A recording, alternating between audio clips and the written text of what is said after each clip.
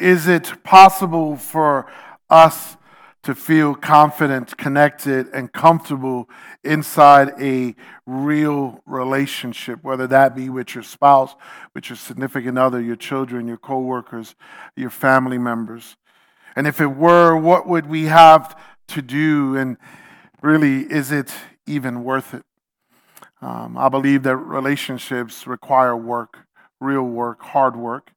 And in order for us to have close relationships, we're going to have to work on achieving that. For those of you who are visiting us for the first time or watching us online, my name is Ephraim Peña. I'm the campus pastor here, and I truly hope you enjoy your time with us this morning. We are in week 2 or part 2 of the first teaching series of 2023, and it is not by mistake that we have chosen to teach on relationships. And not just your significant other relationships. We're talking about the deep relationships, the relationships that are meaningful in your life, because those are the relationships that will help you carry along with you in this new year. The relationships that you have are the ones that are going to be there for you, support you, and encourage you, and vice versa. And so last week we introduced the attachment theory, the study of how we get and keep connection with others. And there are 4 attachment styles or set of assumptions that we've acquired about how relationships work. And I handed out some homework for you in the form of a questionnaire for you to determine which style you're leaning towards. And some of you were like, oh my God, I forgot. Well, I don't want you to forget because it's super important, right? It's super important that you take this test and you kind of find out which style you're leaning to, because if understanding where you are and what style you're currently in will help you kind of move and direct where you need to be or want to be. So if you do not have it, you lost it, you use it as a coaster, you made a paper plane and flew it out, we have some at the connection booth that you can get. But I want to encourage you, please take this questionnaire with you, right? And so we've been talking about this diagram, right? Not a diagram, but we've been talking about the 4 attachment styles, and I'm going to put up a diagram up there for you to see, right? The 4 kind of styles that we talked about. There is the secure one, and then there is the sensitive one, and we're going to be talking about that. It's on slide number 3. Mike, if you could put that up there. And today, so we're talking about that. We talked about secure a little bit, the sensitive, the shifty or scattered, or the shutdown. And you'll see there on the outside of that, on the outskirts of that, it will kind of determine where you are on that scale. And so today's message is titled Sensitive to Confident. We're going to focus on that particular style, the sensitive style. And so if you're here this morning and you're wondering, man, I didn't do this questionnaire, so I really don't know which way I'm leaning towards.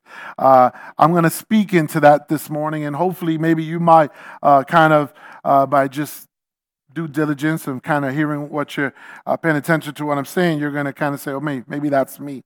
But let me share with you what it feels like to have a sensitive style. And it's something like this, right? Let's say you get invited to a get-together on a group chat, right? A group chat on your phone. And a couple of people say, I'm in, and you do as well. The person who sent the invite replies to 2 specific people on that thread that are not you, and that he's excited, he or she's excited to hang with them, but it doesn't individually reply to you. And so you start to panic.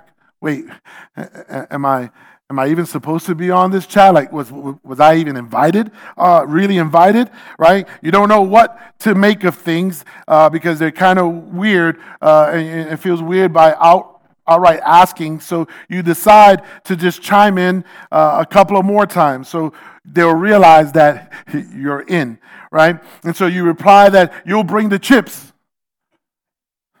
Cricket, cricket. And nobody replies. So you're not sure if they're just ignoring you or not getting your text, right? Or just don't want chips. And so you decide to send another another text asking what kind of chips they want. But still, nobody replies. Now they're definitely ignoring you. And so you try to make a joke. Doritos are a go-to, but Ruffles have ridges, LOL, right? Which isn't a really good joke at all. But did get someone to reply, right? You did get someone to reply. It wasn't the original sender, so you still don't know if you've been actually invited on purpose or not. This person replies, sounds good, whatever, right? But does that mean it really does sound good, or that you're just annoyed, you're just annoying someone and they want you to stop texting? And so you think to yourself, I'll double check with another text. And so, sorry for all the texts, guys. I'm not trying to be annoying. And someone else replies back, it's fine. See you tonight. But it doesn't feel fine. It feels like everyone's now mad at you, and it's probably because you're not even supposed to be going to this party anyway, and you still have no idea how many bags of chips you should be bringing. And so you text again, and no one replies. You feel sick to your stomach, right? And all day, and you're like, oh my gosh, what's going to happen? What should I do? And so you buy 17 bags of chips from 2 different stores. You show up early, but nervously wait in your car. You finally go in with half the bag of chips, because going in with 17 bags of chips would make you really look crazy, right? And so you're still not feeling good about it. They're not mad, but they weren't even paying attention to you. Probably because they didn't even mean to invite you to begin with. And so having a sensitive attachment feels like that. People who adopt this style tend to grow up. It's like that, except in response to everything all the time. When you're around someone who has a highly sensitive attachment style, it can feel exhausting. And it is. And you know who is the most exhausted from this? The person who's constantly, uncontrollably running these scenarios in their head. People who adopt this style tend to grow up experiencing their parents as inconsistent. So they're not always sure what to expect. So the thought is, if I can minimize the unknowns by anticipating other people's thoughts and feelings ahead of time, I can stop the chaos before it even starts. Last week, we defined sensitive attachment, right, as the belief that closeness or the result of being close to someone will come from having the right behavior, requiring you to vigilantly monitor other people's moods for potential risks that you are responsible to prevent or repair. And right about now, if you kind of relate to that, you're kind of understanding this. Like, oh my gosh, I think I fit into this attachment style. I'm going to break this down and clarify this a little bit more. This means that those with this attachment style of sensitive regularly obsess over what others are thinking. They struggle to feel confident in a relationship when they're away from the other person. They feel like they can't say no or disagree or have different preferences or opinions. They look for hidden meanings behind how others do everything. They constantly check in to make sure that everything everything is okay. Fear that if they screw this up, they'll never get another chance. They call, text, and email several times in a row, even when there's no reply. They hang out somewhere the other person might be in hopes that they would run into them. They make extreme statements to stir up an emotional response, and they raise their voice or exaggerate their expressions to force engagement. Maybe you or someone you know are anxious, and the assumption that pops in your head is, man, they must have had horrible parents. They must have horrible parents. But the truth is that's not necessarily true. And even if it is, it's really not the whole story. Research actually shows us that our adult attachment styles are the result of three things: biology, upbringing, and previous adult relationships. So it could be any one of those three or any mixture of those three. These three things combine to produce a set of default tendencies to get and keep connection. And when you look at the list of sensitive attachment tendencies, a lot of them feel like drawbacks, right? A lot of them kind of feel like, oh my gosh, I got an issue, I got a problem, right? And some are, but it also gives people access to what feels like superpowers to the rest of us. Things like mapping other people's patterns, reading the moods and anticipating the needs of others, empathizing with how others feel, troubleshooting potential situational conflict, and being prepared for multiple possibilities. Those sound pretty good to me. Let me give you an example from Scripture here. There's a story in the Old Testament where this family moves to a foreign country, right? And the boys grow up and they marry girls from that country. And then the mom's husband passes away, and so does her two sons. They pass, and now it's just her, the mom, and the two daughter-in-laws. So she decides to go back to where she's from her country. And the girls are like, okay, we'll go with you. We'll go with you. Which starts a back and forth exchange that many of you have probably read before in the book of Ruth. And we're going to read from Ruth chapter 1 and verse 11. It says, Naomi starts, but Naomi replied, "Why should you go on with me? Can I still give birth to other sons who could grow up to be your husbands? No, my daughters, return to your parents' home, for I am too old to marry again. And even if it were possible, and I were to get married tonight and bear sons, then what? Would you wait for them to grow up and refuse to marry someone else? No, of course not, my daughters. Things are far more bitter for me than for you, because the Lord himself has raised his fist against me." Verse 14. And again they wept together, and Oprah kissed her mother-in-law goodbye. But Ruth clung tightly to Naomi. "Look," Naomi said to her, "your sister-in-law has gone back to her people and to her gods. You should do the same." But Ruth replied, "Don't ask me to leave you and turn back. Wherever you go, I will go. Wherever you live, I will live. Your people will be my people, and your God will be my God. Wherever you die, I will die, and there I will be buried. May the Lord punish me severely if I allow anything but death to separate us." Now, this part of the story is usually used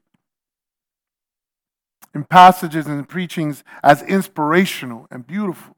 Wherever you go, I'm going to go. If you go here, I'm going to go there, right?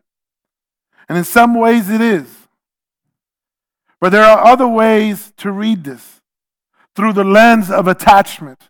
It looks like two anxious people scrambling to do whatever they have to keep the other person close.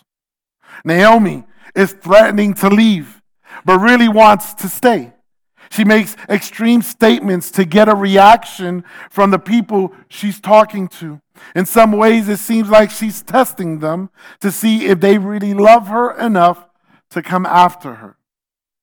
Very sensitive actions, if you ask me. And Ruth can't stand the idea of being away from Naomi. She may not want to leave her life behind, but can't seem to say no. If she screws this up, she's nervous. She'll never get another chance.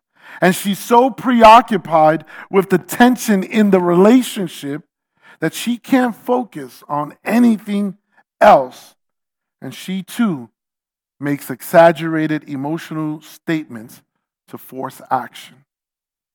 Imagine if someone said that to you, right? You're about to split. You go this way, you go that way, and someone says to you, I'm going to go wherever you go. I'm going to do whatever you do. It's a bit much, right? You're going to abandon your home, your friends, your community, your values, your faith to keep this relationship afloat. Some of you may be thinking, wait, what's wrong with that? That kind of sounds romantic to me.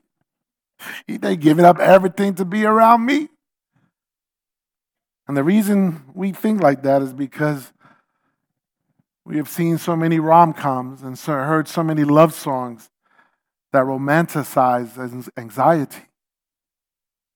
Name your favorite rom-com, and chances are there's a character in there that's clingy and full of anxiousness. For Ruth, her whole life is defined based on her relationship with this one person. And she can only feel okay if Naomi is okay. And if Naomi's not okay, it's probably her fault. And she's responsible to scramble and fix it, even if that means that her wants, her needs, her goals, and her dreams go out the window. Because her attachment style is sensitive, and she's going to try to fix it. Because the thinking of those who have a sensitive attachment style is, it's up to me to keep this relationship working. And that's what produces all the behaviors that we just talked about a bit ago. Church, we become clingy when we worry that saying or doing one wrong thing will ruin everything. When we are so consumed with the fact that if we do this one thing, if we just mess up once, it's going to end the relationship. And the irony is, by always being anxious that you're going to ruin everything, ends up being the reason, the thing that ruins everything. You understand what I'm saying? The people around us become worn down and worn out by our constant overanalyzing, our second guessing, our questioning, our hovering, our monitoring, our moodiness, our assuming the worst. And the closer we cling, the harder they'll try to get away. If we don't learn how to address our insecurity, church, we end up exhausting ourselves and everyone around us. But this is even bigger than our human relationships. That's part A, right? We said that the understanding is that where you are, what attachment style, how you handle your personal relationships will directly reflect on how you handle your relationship with God. Again, how we attach to others is how we attach to God. And some of us would summarize our relationship with God is exhausting. Exhausting. We just don't admit it. But it's exhausting, right? We see God's love for us as conditional, based on the stuff that we say, based on the stuff that we do. So we're constantly wondering, are God and I okay? Are we good? Are you still loving me? Am I doing enough? Is he mad at me? Have I disappointed him? Why don't I feel close to him? Maybe if I do more of the right things and believe more of the right things and keep all of the right rituals and avoid all of the wrong sins, then I can win God back. Jesus must have misspoke when he said, my yoke is easy and my burden is like, it's not. It's not. Because maintaining a relationship is very burdensome, especially with God. And some of the religious environments that we've been in and experiences we've had only strengthen that suspicion that we have. Why would God love me? Why would he want a relationship with me if I'm constantly doing the wrong thing? Preachers used the line close to God. Close to God, right? We need to stay close to God as a polite substitute for doing what's right and avoiding what's wrong. And we were told to stay close to God during the week. And if someone did something sinful, everyone would say, well, they're far from God. They haven't been going to church. They haven't been listening to the message. They haven't been applying it, right? They must be running from God. They're backsliding. The message we got was that God isn't present when you're at your worst, that you better figure out how to pull yourself together. Get yourself up out of the gutter because God's not going to help you. It's up to you to maintain that relationship. God only likes you when you're good and abandons you when you're bad. So what do? You go to every Bible study. You only listen to worship music. You are in 3 accountability groups. You subscribe to 7 different preaching podcasts. You don't drink or smoke. You don't go to bars. You don't dance. You don't wear tank tops. You don't even watch R-rated movies or let your kids say stupid. And it still feels like it's not enough. And whether or not you do that, church, whether or not you do these things, it's not the point. The question is, why? Why? Why are you doing them? You see, the lines blur in a sea of anxiety, and we stop knowing if what's driving our spiritual disciplines is God's love for us or our fear of God not loving us. You follow? Some of the most disciplined amongst us still go to bed every night with the fear of waking up tomorrow in hell. They can't shake the sense that God is a perfectionist father demanding that his kids don't mess up or let him down or that they're out or if they do, they're out of the family. But church, what we see in Scripture so contradicts that. What we read in the Word of God is so not like that. It speaks of a different kind of a father. In Matthew 3, chapter 17, a voice from heaven said, "This is my dearly loved son who brings me great joy." And he's talking about Jesus, right? Jesus at this point had not done anything, right? He had not done anything whatsoever. He speaks these words before any healing, any miracles, or any teachings that Jesus had begun to share. This is at the very beginning. He's getting baptized by John the Baptist. And once he comes out of the water, God speaks these words upon Jesus. God's closeness with and joy over his Son has nothing to do with his behavior or his achievements. I want you to hold on to that at this moment. Because as I'm going to read this, I want you to hear what God is saying. And the Apostle Paul tells us it's the same with all of us. In Ephesians 2:8-9 says, God saved you by his grace when you believed. And you can't take credit for this. It's a gift from God. Salvation is not a reward for the good things that we have done. I'll repeat that because some of us need to hear it in the back. Salvation is not a reward for the good things that we have done, so none of us can boast about it. Church, our closeness with God is about what he does, not about what we do. Our closeness with God is about what he does, not about what we do or do not do. But what does that closeness look like? Matthew 11 tells us that Jesus was a friend of sinners. Jesus was always eating, drinking, laughing, swapping stories with people who did all kinds of things that he didn't think was a good idea, that didn't line up with his teachings, didn't line up with what his Father wanted us to learn, right? He never once told them, if you want to get close to me, listen, Linda, listen. Right?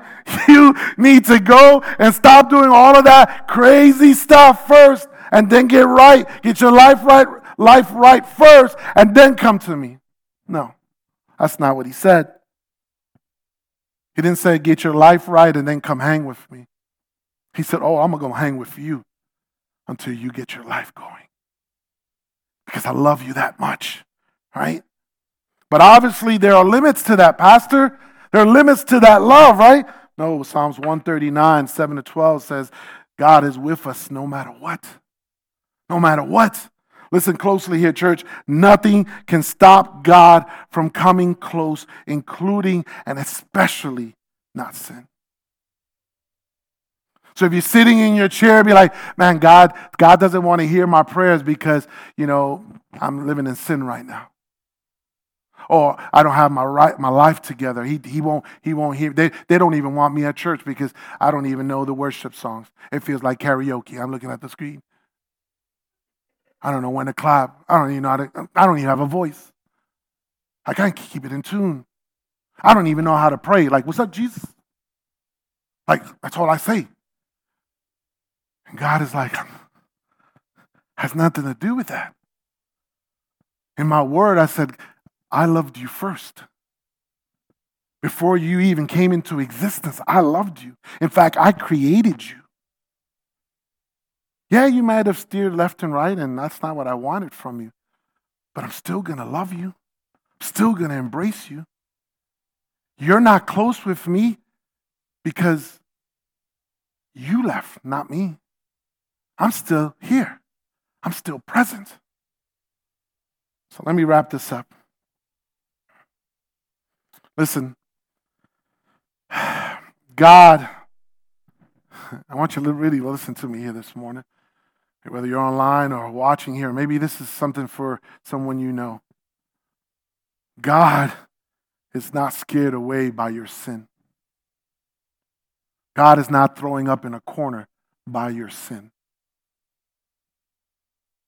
In fact, he engages with us when we are in our sin. Can you even comprehend that? That while we are sinning, whatever that sin may be, small, medium, or large, or extra large, in my case, double X. While we are in our sin, God says, I still love you. And I'm going to engage with you in the midst of your yuckiness. You don't got to go clean up right now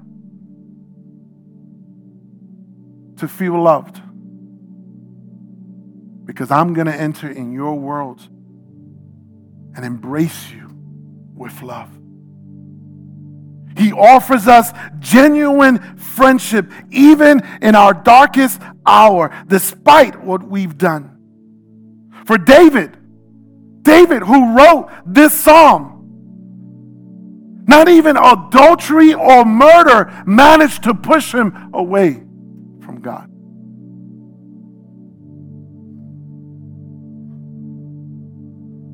Pastor, does that mean that God doesn't care about sin? No. He absolutely cares about sin. He wants to address that in your life. But he's not going to get caught up. He's not going to get stuck on your sin in order to love you.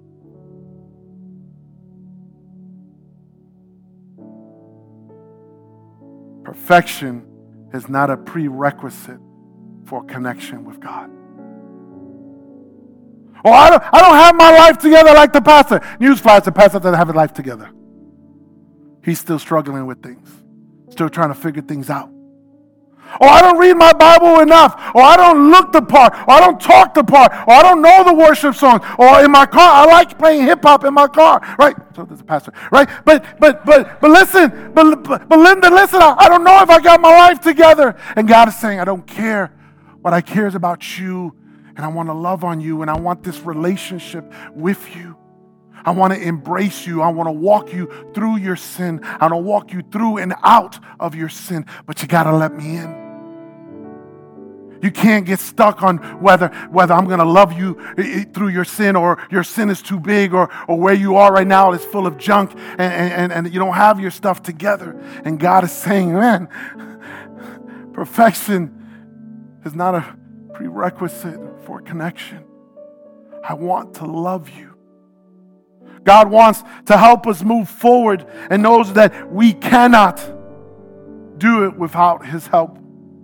All throughout Scripture, God corrects people who have gotten off track, but he never threatens to remove his love if they don't get it together.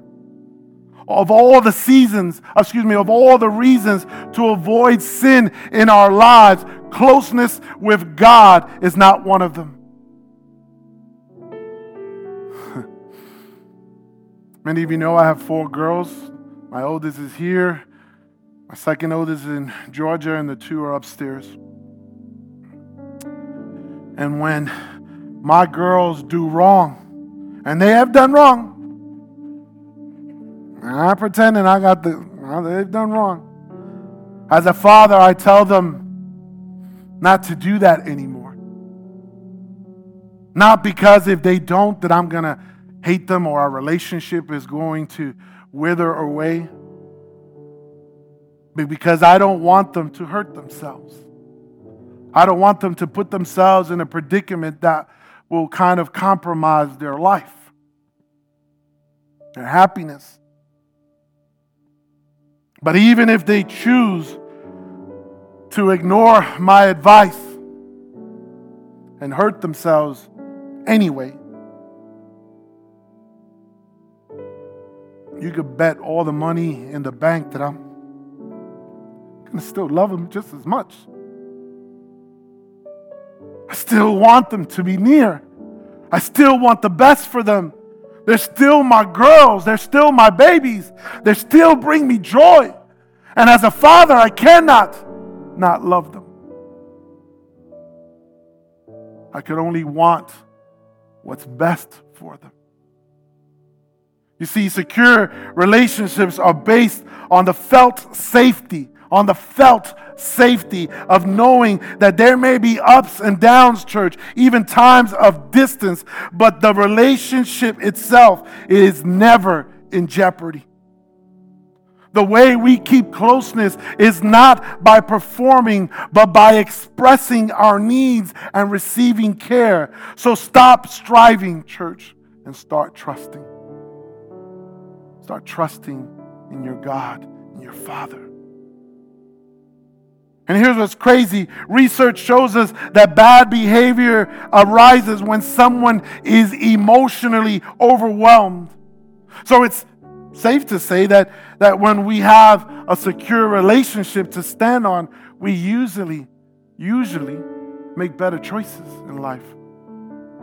So if you have anxious tendencies, you're here this morning and you have anxious tendencies, if sensitive attachment is your default setting, the path to security is to adopt practices that reinforce true closeness that aren't determined by performance or performances.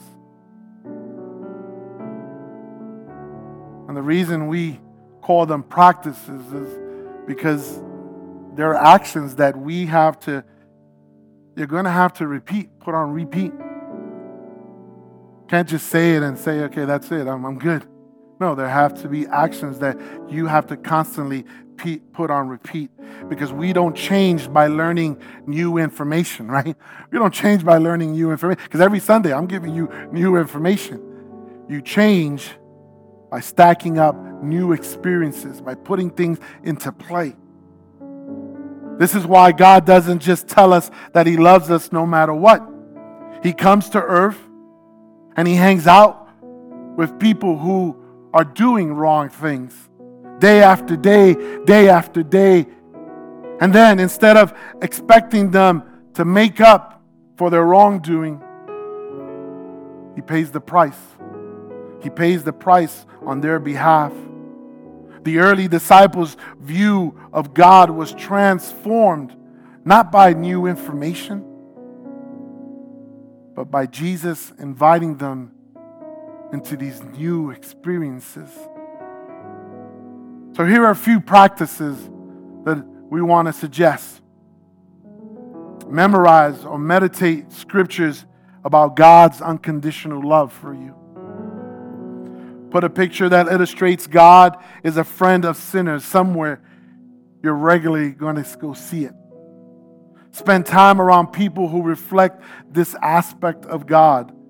Calm, patient, who give second chances.